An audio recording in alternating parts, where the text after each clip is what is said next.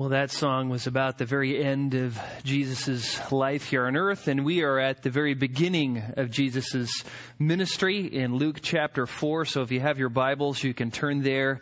Luke chapter 4, where we are continuing to learn lessons about temptation from Jesus' temptation. I don't know if you have noticed this, but sometimes it seems that temptation always comes when you least expect it. You know, when you're in prayer and all of a sudden some wicked thought comes to mind. When you decide you're going to have a nice long time reading your Bible and you can't even seem to focus on the words because you are thinking about 1,000 other things than reading your Bible. And yet it doesn't happen if you read a good fiction book. It doesn't happen if you read the paper.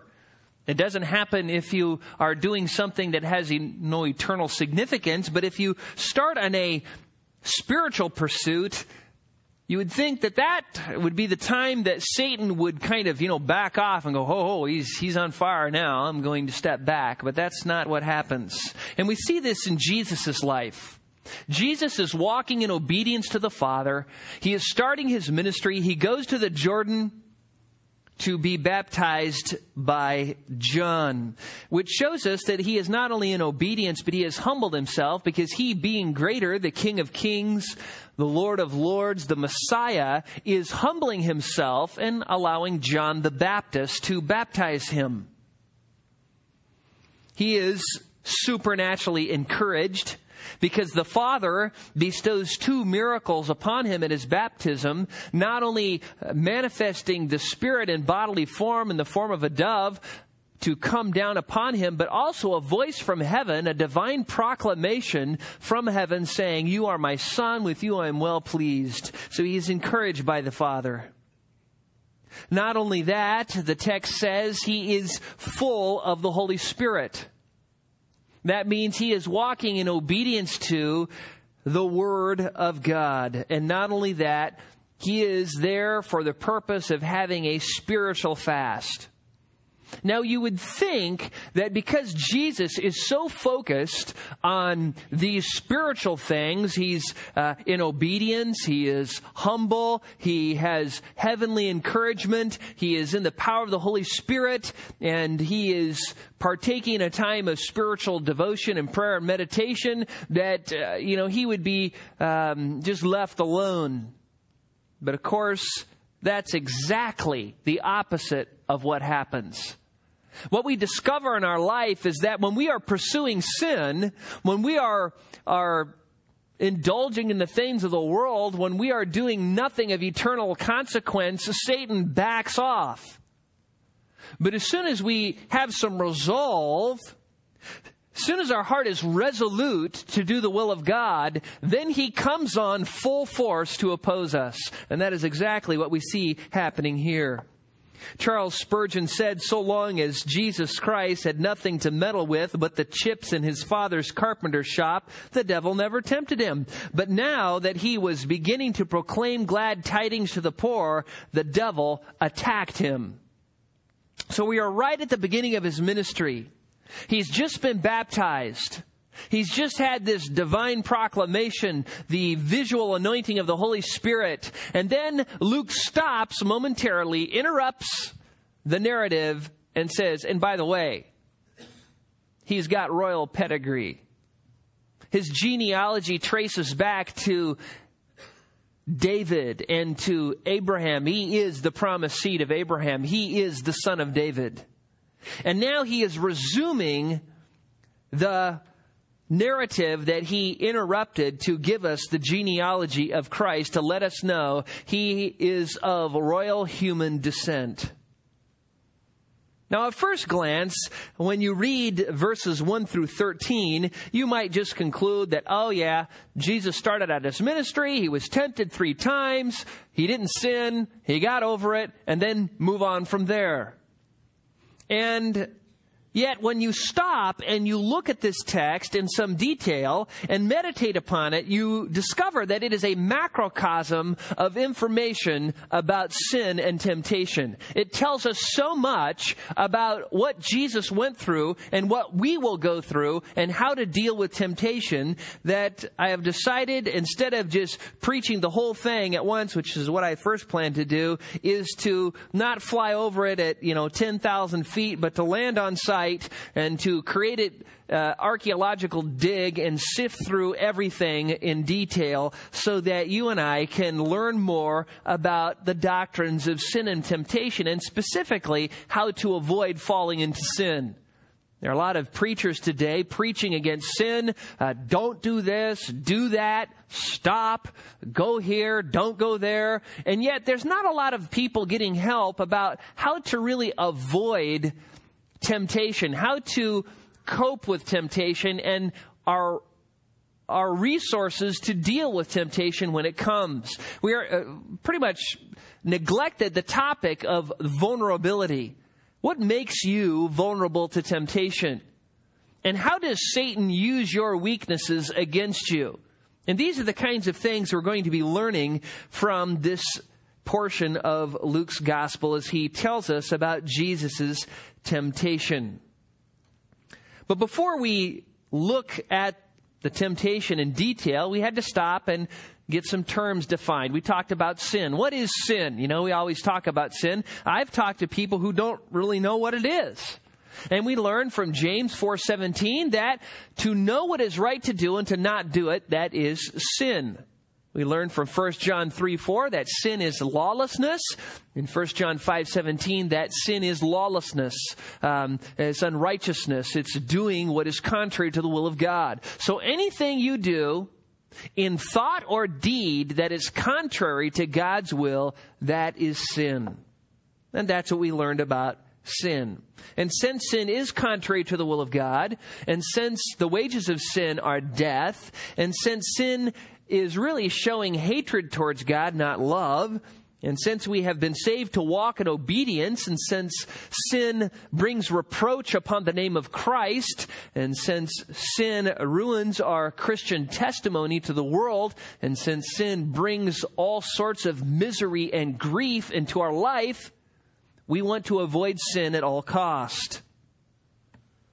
We don't want to sin. Just like we don't want to get bit by a poisonous snake or wake up in the middle of the night and have a black widow clamping down on our neck. Now, people don't wish those things because they bring grief. Well, I will tell you that sin brings more grief than that.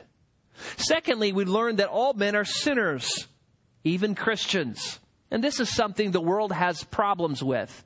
I don't know if you've experienced this. If you've been a Christian a while, you have. You start talking to somebody about the Bible or what the Bible says or doesn't say or what you believe because of what the Scriptures teach. And people instantly accuse you of being what? Self-righteous. Oh, you think you're so good. You think you're so self-righteous. And yet you're the first person to admit that you're a sinner and you aren't perfect. Why do they do that? Well, I'll tell you why. Because unbelievers, when you start proclaiming the truth to them, are convicted of their sin. They're convicted because the Word of God and the Spirit working in the Word of God convicts them concerning sin and judgment. And since you are the messenger, they hate you for the conviction they are feeling. And even though you've never said, I'm perfect, I'm holy, I'm righteous, yet just speaking that perfect standard brings them under conviction. But every Christian will admit that they are a sinner. And 1 John 1:8 says that if we say we have no sin, we are a liar and the truth is not in us. So Christian sin, we learned that. That's another important thing to remember. Also, it is important to remember that when Christians sin, and they will, God gives them all the resources they need to stand up again. The righteous man falls and rises again. Why? Because God is a faithful Father. And He loves His children. And just like when your children blow it, and when they fall on their face, you pick them up, so God picks us up by His grace. Fourth, we learned that anytime you sin, it's always your fault. The devil never made you do it. You are always responsible for your sin. You can't blame it on your stressy circumstances. It's not your wife. It's not your mother-in-law. It's not your boss. It's you. If you took all the people who have ever made you sin and lined them up into a line, you'd be the only person in that line. You'd be standing there by yourself. You are the only person who ever makes you sin. God can't even make you sin because it would be contrary to his nature. So you have to remember that each one is always tempted and enticed and carried away by their own lust, James 1:14 says. And so you can't blame anyone else. Oh, it was the woman you gave me. Oh, it was the serpent who deceived me. No, that doesn't work. And even though psychology has made an art out of this in our world, psychology, the reason you're like this is because your parents. Oh, it was your job when you were in your mother's womb. Somebody made a negative comment about you, and that's why you're a sinner. I mean, all sorts of ridiculous stuff. Fifthly, we learned that you don't ever have to sin. Even though you do sin as a Christian, you don't have to sin as a Christian because God gives you all the resources you need so you never have to sin. He always provides a way of escape so that you will be able to endure it. We learned that from 1 Corinthians chapter 10, verse 13. Sixth and finally, we learned that temptation is not sin in and of itself, but an appeal to sin. It's nothing more than an offer for you to eat a poison apple, or to smash your thumb, or to gouge out your eye. Now, if I come up to you and say, here's a screwdriver, please gouge out your eye, you have an option. You can either do it or not. That's how temptation is. It's merely an appeal. It has no will to do it, to sin. It is only a solicitation to do evil. And having learned these facts, we also stopped and we ask ourselves this: why in the world would God ever allow Jesus to be tempted to the degree that he did? It just seems ungodly, doesn't it? That God would take his son, his only begotten son, and at the very outset of his ministry would lead him by the Spirit into the wilderness to undergo the crushing weight of severe temptation. Why would he do that? And we learned two reasons he did that. The first reason is to prove that he was, in fact, God's son. We're going to see this as we get into the text more, where twice Satan says to Jesus, if you are the Son of God, and then he tells him to do something. Why? Because Satan is trying to get Jesus to doubt who he is. And the way that Jesus, though, is going to prove that he is the Son of God is not by capitulating to Satan, but is by standing up against his temptation. The second reason we discuss for Jesus being tempted is so that he can sympathize with you and your weaknesses. This is great. Hebrews 2:17 and 18 says, therefore, he, that is Jesus, had to be made like his brethren in all things, so that he might become a merciful and faithful high priest in things pertaining to God, to make propitiation for sins. Propitiation means to satisfy the wrath of God for sins of the people.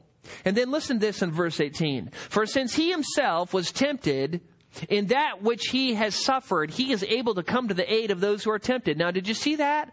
Why was Jesus tempted? Two reasons in this text. One, he was tempted so that he could be a merciful high priest, and he was tempted so that he could come to your aid when you are tempted. That is why. We don't have to worry about Jesus not understanding what we're going through. He understands it even to a much greater degree because he was tempted to a greater degree. You don't have to say, well, Lord, you just don't know how it is. No, he does. He knows how it is much greater than you do. Hebrews 4:15 and 16 says, for we do not have a high priest who cannot sympathize with our weakness, but one who has been tempted in all things as we are, yet without sin. Now, do you know what verse comes right after that? Can you think of that verse? Listen to this. Hebrews 4:16. Therefore, because Jesus was tempted in all things as we are, yet without sin. Therefore, let us draw near with confidence to the throne of grace, so that we may receive mercy and find help in a time of need. I love that. That when you go to God in prayer, when you approach the throne of grace, or the throne where undeserved favor is dispensed, you can do it with confidence. You can do it with boldness. You can do it expecting mercy, because Jesus has been there. He's been there, and He's not only been there, He's been there to a much greater degree than you will ever be. And so that is the other primary reason why Jesus was tempted. It was the Father's good pleasure to have Jesus go through maximum testing for your benefit and for His glory. Jesus was placed in a very vulnerable situation on purpose. Now, we wouldn't want to do this. We wouldn't want to place ourselves into temptation's way. But God did it to Jesus for the very purpose of proving who He was. And the first thing we learn from the text is that Jesus was isolated. The Holy Spirit led Him out into the wilderness. Now, we learn that when you're led out away from Christian fellowship, when you quit coming to church, when you aren't around people who know you, when you aren't around people in general, you're vulnerable to temptation, aren't you? Because no one's around. There's no accountability. No one's watching but God. And a lot of times we can become practical atheists very quickly, put God out of our mind, and it is then that we are vulnerable. And this is what happened. The Spirit led Jesus way out, away from friends, away from familiar places, into no man's land. Secondly, Jesus was vulnerable because He was continually exposed to temptation. We learned that the longer you are exposed to temptation, your chances increase of succumbing to that temptation, right? As soon as we stand there and we allow ourselves to be tempted, we allow Satan to attack us, and we don't flee and we don't run and we don't take measures to get out of there, then our chances slowly increase. And our fall becomes more and more certain, because Satan's going to he's not going to stop. And so we learn 7 practical ways to deal with temptation. Confess your sin to God, put the full armor of God on, pray to God for deliverance and strength in the face of temptation. Be sober in spirit, stay on the alert, know that Satan and his demons are really out there. They exist, it's true. You are battling them, and they want to see you dead. And 7, resist Satan's temptation by standing firm in the faith. And now we are back to chapter 4, and from verses 1 and 2, we're going to pick out 2 more things this morning. Look in verse 1 of Luke chapter 4. It says, Jesus, full of the Holy Spirit, returned from the Jordan and was led around by the Spirit in the wilderness for 40 days, being tempted by the devil. And He ate nothing during those days, and when they had ended, He became hungry. Now, for this morning, I want to show you 2 more situations that you may find yourself in, that Jesus found Himself in, that will make you vulnerable to temptation so you can avoid them if possible. Sometimes you can't, but if you can, you want to avoid these situations. The first is this. You are more vulnerable to temptation when you are hungry and weak and tired. Look at the middle of verse 2. The text tells us that Jesus ate nothing during those days, and when they had ended, He became hungry. Now, I don't know about you, but when I read that statement, doesn't that just seem like the ultimate colossal understatement? 40 days with no eating, and then, He became hungry. Well, no kidding. He's on the verge of starving to death. Matthew makes it clear, though, because Matthew uses a different word in his account, that Jesus was having a spiritual fast. A word that is used to describe those who are fasting for spiritual purposes. Of course, a spiritual fast would be one where you choose not to eat, for the purpose of focusing on God, of meditating, on praying. Every time your stomach gurgles, you pray, you pray, you pray, you focus. It's a time of intense concentration on God. And this is what Jesus was doing. He was out there in the middle of the wilderness focusing on God, but he wasn't eating. He wasn't eating. The phrase "he became hungry" might also be translated "he was hungry." It doesn't necessarily mean that Jesus was never hungry during those 40 days. And some people have taken it to mean that Jesus, for 40 days, never had a hunger pain. Well, that's a problem. If you take it as he became hungry only after and never before, then you have to explain why he wasn't hungry, because, he's a human. He's like you and like me in every way. He needs food for his physical body to survive. His brain would be telling him, eat, eat, eat, and more so towards as he fasted.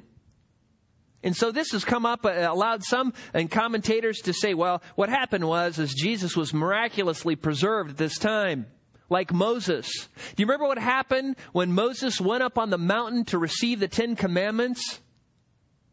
It says he didn't eat or drink for 40 days. And they say, see, it's like that. That's in Exodus 34:28 and Deuteronomy 9:9 and 18. Or they say, no, he's like Elijah. You remember what happened to Elijah? The angel of the Lord fed him, and he went for how many days on that food? 40 days. And so they say, see, it's possible, and it is possible. God could have miraculously preserved him, but I don't prefer that view, because the whole purpose of the temptation was for Jesus to be tempted as a human without divine intervention. Another view is that Jesus was so focused on God and prayer and meditation that he didn't notice he hadn't eaten for 40 days. And this is, I think, hopeful thinking. And both of these last two views mentioned are views that commentators have developed because they have come to the conclusion that Jesus, when it says he became hungry, was only hungry after the 40 days and during those 40 days. But if you take it as he was hungry, or he became hungry to the ultimate degree after fasting for 40 days, which is very reasonable, the grammar allows for it. And not only does the grammar allow for it, reason allows for it. Was he a human? Yes. I mean, that's the whole theme of Luke, isn't it? He is a human in every way. Well, what happens when you don't eat? Let's just say right now, you, after reading this, you think, Jesus did it 40 days, I'm not going to eat until tomorrow morning.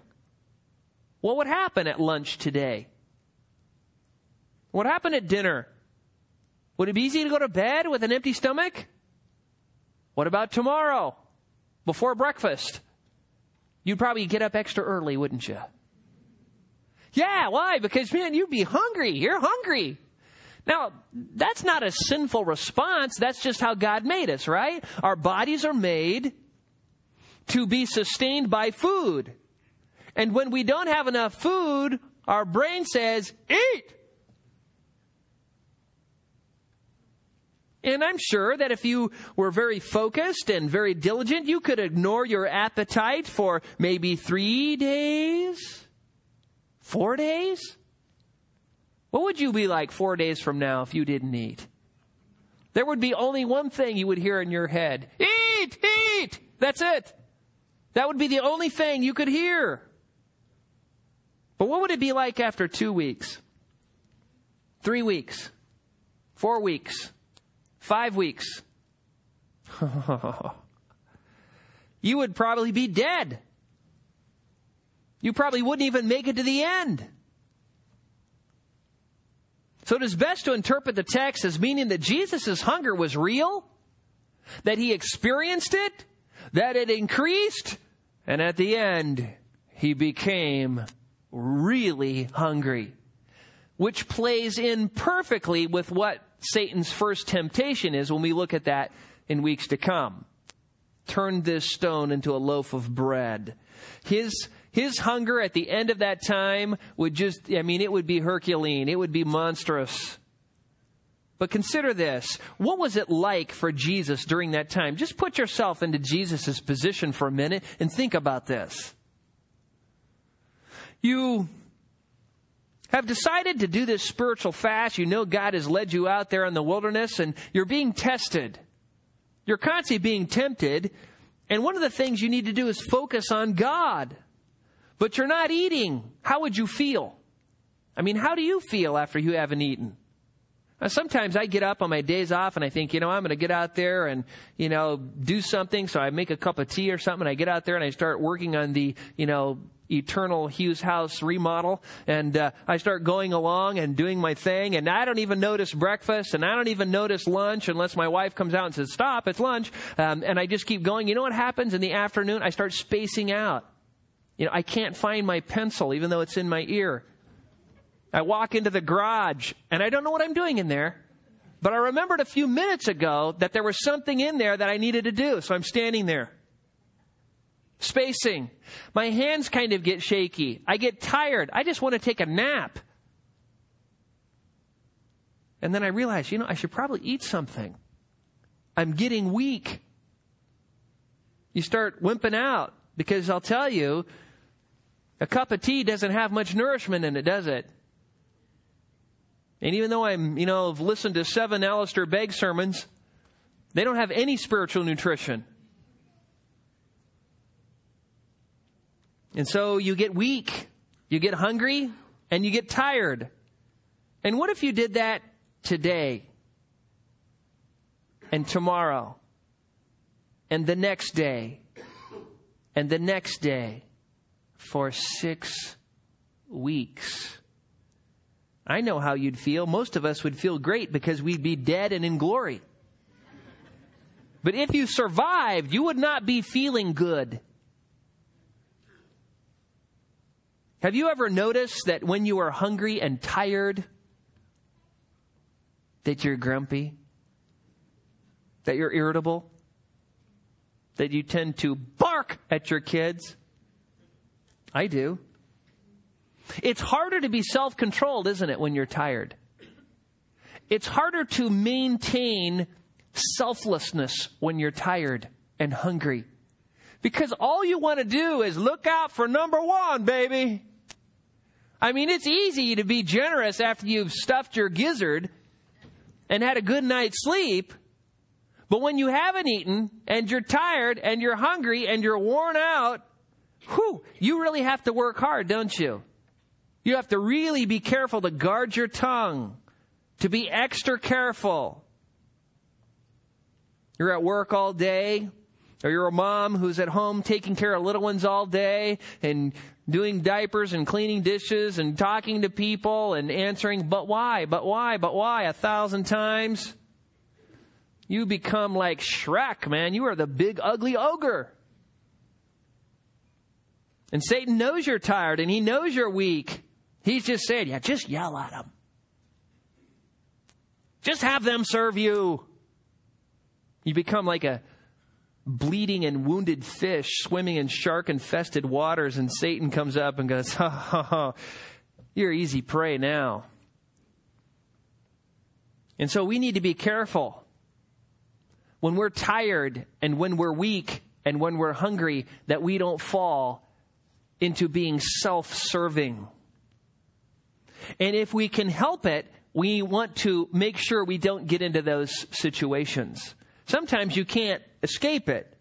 You're tired because for things out of your control, you couldn't help it. I was just talking to Lou Stone. He's a fireman. He woke up at 1 o'clock in the morning to go talk to a woman who was anxious.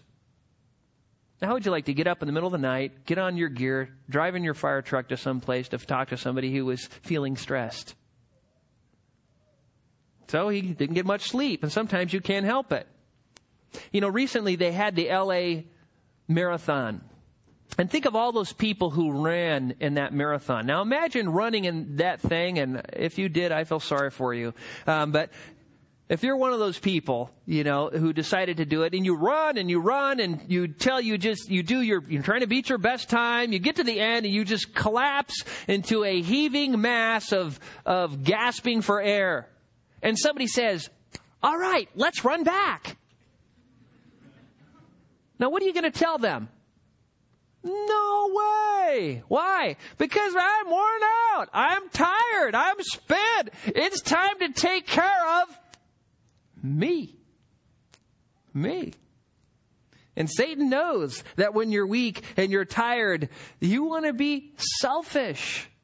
And man, we are going to see, I'm not telling you this just to, make a point for no reason. But when we see Jesus being tempted here, I want you to know, Satan knew exactly what he was doing. Very subtle, very sneaky, and just hits him at the very pinnacle of his most intense vulnerability. Yeah, when you are arrested and when you are fed, you might be patient with your children, but when you get tired, it's harder. And so make sure that you don't put yourself into this position of weakness. You have a starving man will steal bread in order to stay alive, won't he? Even from a friend. Proverbs 6:30 and 31 says, men do not despise a thief if he steals to satisfy himself when he is hungry. He still has to pay the penalty. But you don't despise him. He's trying to survive. When you read the Old Testament, and David ate the showbread, which it was lawful for men not to eat. David, the man after God's own heart, went in there, and this was before he had problems with God. He went in there and said, give me the showbread. We're eating it. Why? Because we're starving. Now, he would never do that if he wasn't starving. You think of King Saul. Do you remember he made that rash vow? Do you remember he told his men, okay, nobody eat anything. Nobody touch anything until I get vengeance on the Philistines. And so what happens? So his army's out there trying to win the battle. Well, Jonathan, his son, doesn't know this. Jonathan, his son, doesn't know that he has told him, listen, anybody who eats them, they're going to die. And so Jonathan runs into some honey, takes a big gob, eats it. It's like, all that sugar runs through his veins. It's like, oh, yes, he feels great. And then all of his buddies are saying, hey, you shouldn't have done that. They look like they've all been raised on the boneless chicken ranch. They're just limp. They're tired. They're worn out. The text says they were hard-pressed, weary, and very weary in 1 Samuel 14, 24, 28, and 31. And then what did that lead them to do? Well, they had this meager victory against the Philistines, and as soon as they beat them to even a small degree, they rushed upon the animals, hacked them into pieces, and ate the meat with the blood still in it, and sinned against the Lord. They knew that was wrong. They would have never done that if they were not so hungry. And yet, their hunger caused them to be self-serving. If you have to get up early in the morning and go to work, don't stay up late watching worthless TV programs. Don't neglect sleep. Don't neglect breakfast, and so you can earn the Grumpy Employee of the Month award. Oh, there's a Christian. Oh, yeah. Make sure that you do what you need to do so that you aren't in the habit of being cranky and grumpy. Why? Because you won't discipline yourself to eat or sleep or do whatever you need, exercise. Some people live this incredible sedentary life and they don't get any exercise. And you know what that makes them feel? It makes them feel weak and tired. Their body atrophies and swells and then slumps. And you know what? It doesn't have to be that way. But the more out of shape you are, the more tired you get, and the more you want to do less. And if you keep going down that track, you will find rest 6 feet under at Forest Lawn.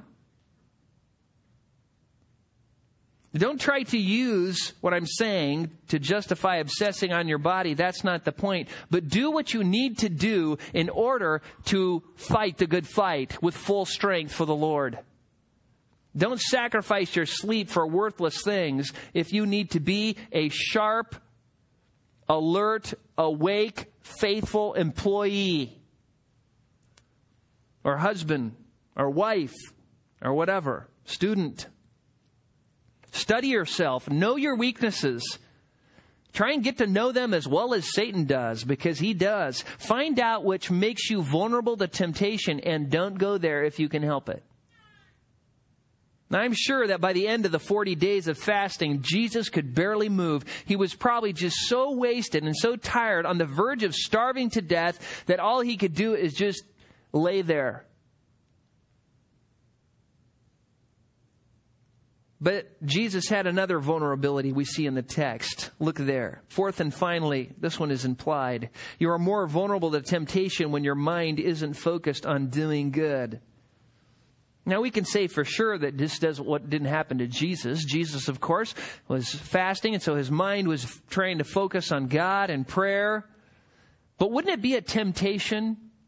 I mean, what if I just drove you out between, Palmdale and Mojave, halfway out there, and took a right and just 50 miles out into the desert and dumped you off with a couple jugs of water?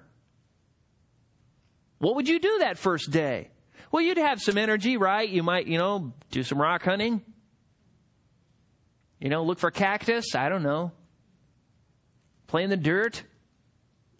But you have no TV. There's no Game Boy. There's no radio. No books. And you may be out there to focus on prayer, and you might sit down and really get focused for a while, right? But then what happened? Now all of a sudden your stomach would start telling you, you should focus on eating. And you have to say, no, I'm going to pray. And so you pray for all your friends and your aunts and uncles, and maybe you make it a whole day. Maybe you make it 2 days. Maybe 3. Maybe 7 days. You are focused. Your stomach's crying out, and you keep saying, shut up. I'm trying to pray. And this is where Jesus found himself. And the great temptation was to fall into idleness, where you just kind of say, I'm tired, I'm just despairing, I'm just going to just be sitting out there. What is there to do? I've already prayed for everything I can think of, and just, go into idle mode.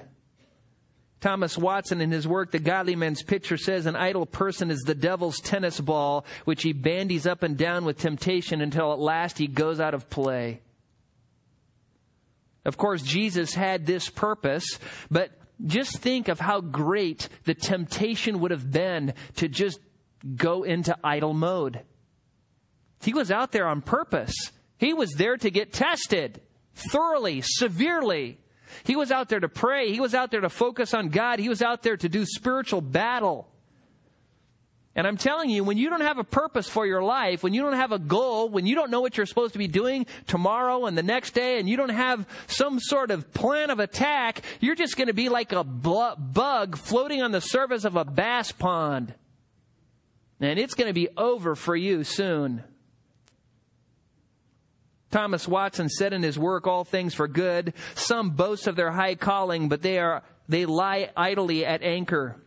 Religion does not seal warrants to idleness. Christians must not be slothful. Idleness is the devil's bath. A slothful person becomes a prey to every temptation, end quote.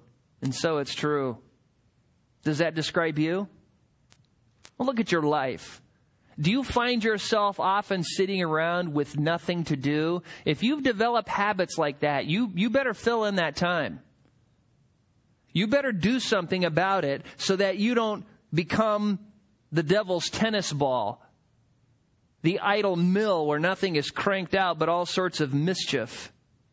You need to be like the Proverbs 31 woman who does not eat the bread of idleness.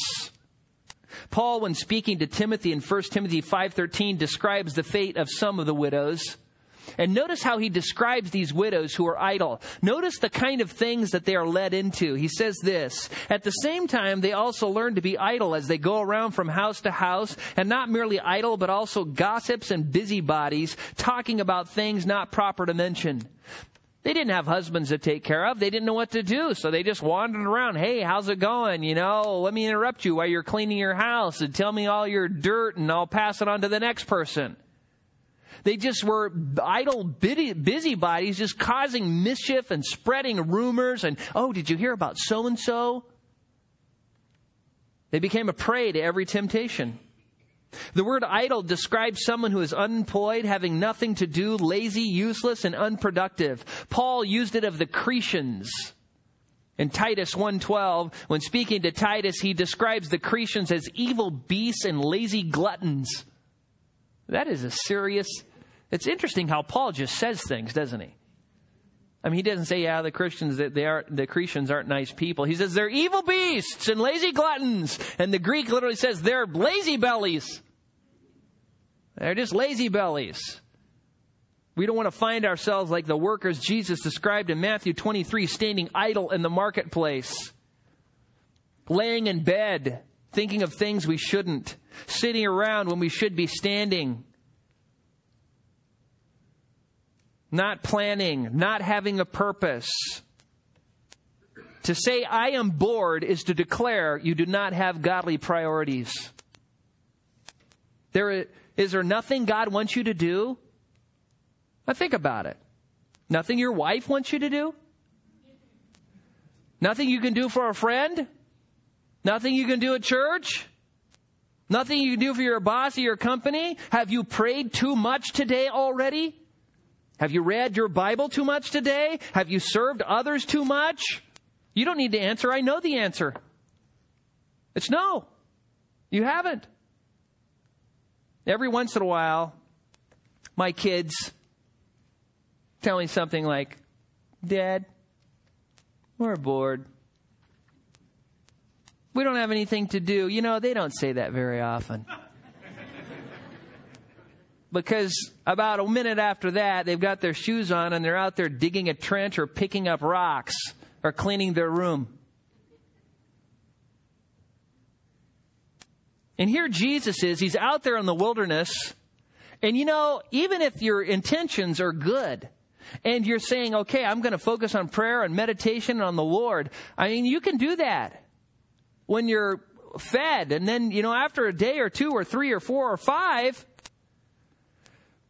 your stomach would begin to scream at you.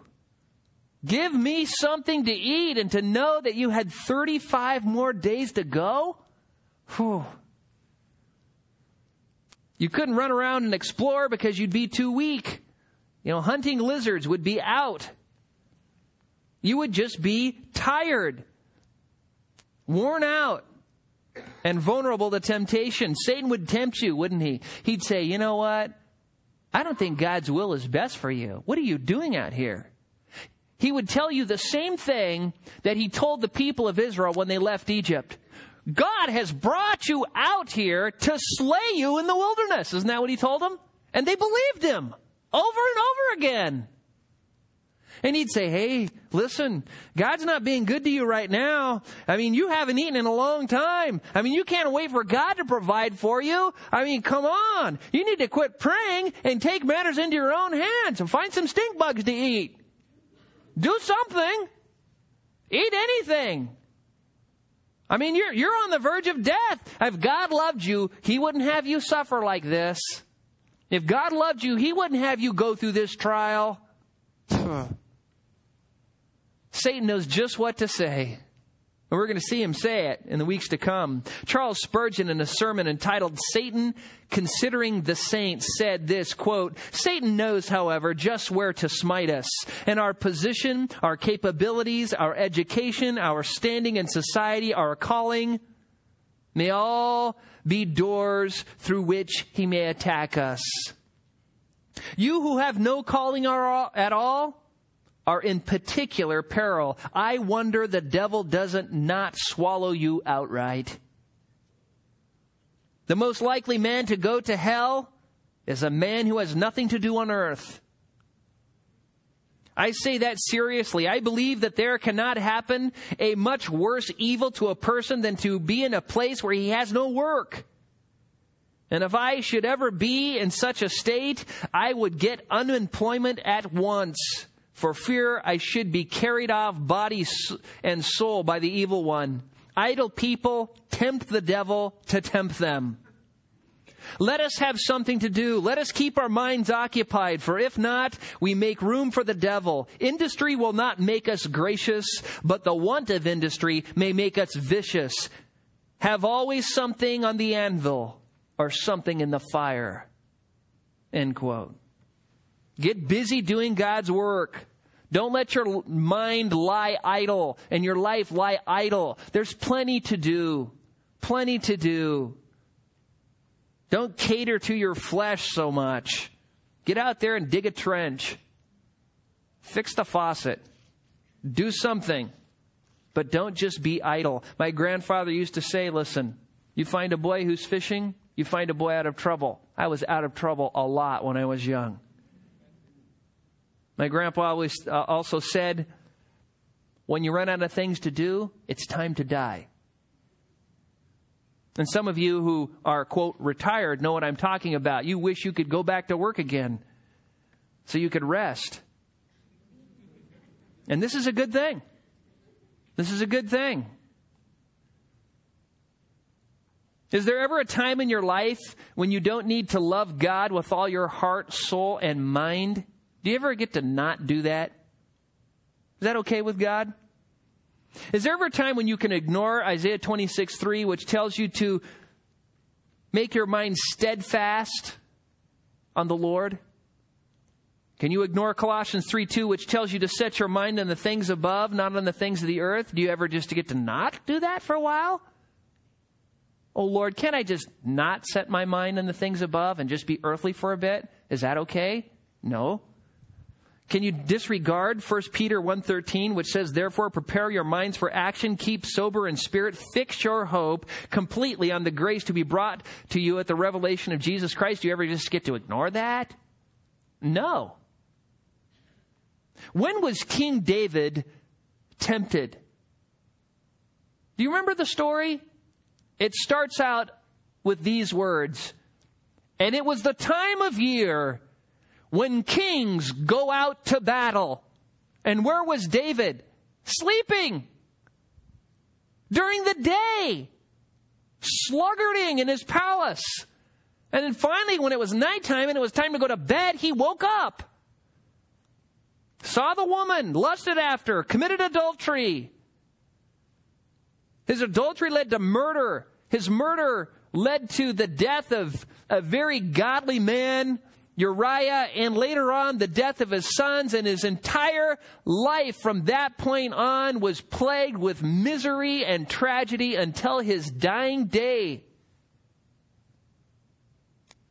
Isaac Watts wrote, in books or work or healthful play, I would be busy too, for Satan finds some mischief still for idle hands to do.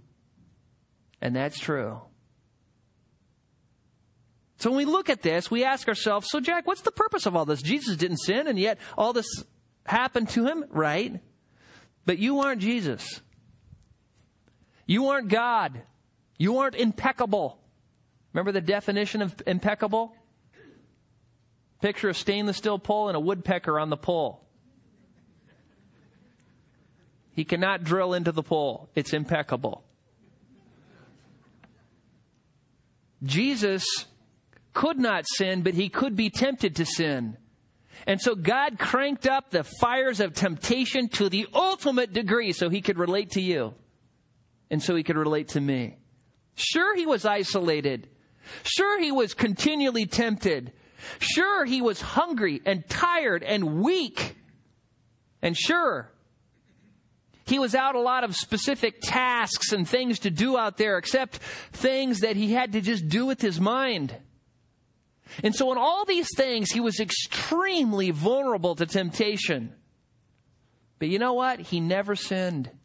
And this is what's incredible about the text before us. It teaches us how not to sin, even if you find yourself in those positions. God's grace is always sufficient, even if you're isolated, even if you're continually tempted, even if you're tired, hungry, and weak, even if you find yourself in a situation where you haven't planned being there and you don't have any specific plans for doing anything, you can still do something constructive within the will of God. So I want to encourage you with those words. God's grace is sufficient. And so as you leave here today and you're going out into the world, ask yourself this. What are your areas of weakness? Do you know what they are? I think you do. I think most of us do, if we're honest to ourselves. Now, what are you doing to avoid areas of weakness in your life? What are you doing to make sure you don't fall into sin?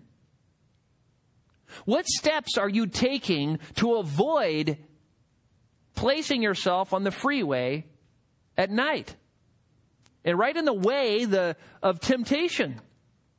Don't go there. Remember, the prudent sees evil and hides himself from it, but the naive go on and what? And they pay the penalty. So keep those things in mind. Don't throw yourself in the place of temptation. Trust in God's resources and He will deliver you. Let's pray. Father, we thank you for all that you've given us, and we thank you for what we've learned some more from Jesus. We're beginning to see how you are setting him up for the greatest temptation ever brought against a man on the face of the planet. And yet it is all for your glory and for our good, and we thank you for that. We thank you for the lessons we can learn. Help us not to purposely throw ourselves into the way of temptation, to live in such a way that we are tempting the tempter to tempt us. Father, may we not be idle.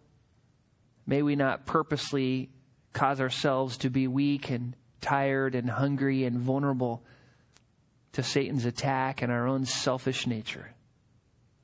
And Father, we just ask that in the weeks to come we would continue to learn more about this, and that we might walk before you in holiness, trusting in your grace and your resources to give you all the glory. And we ask this in Christ's name. Amen.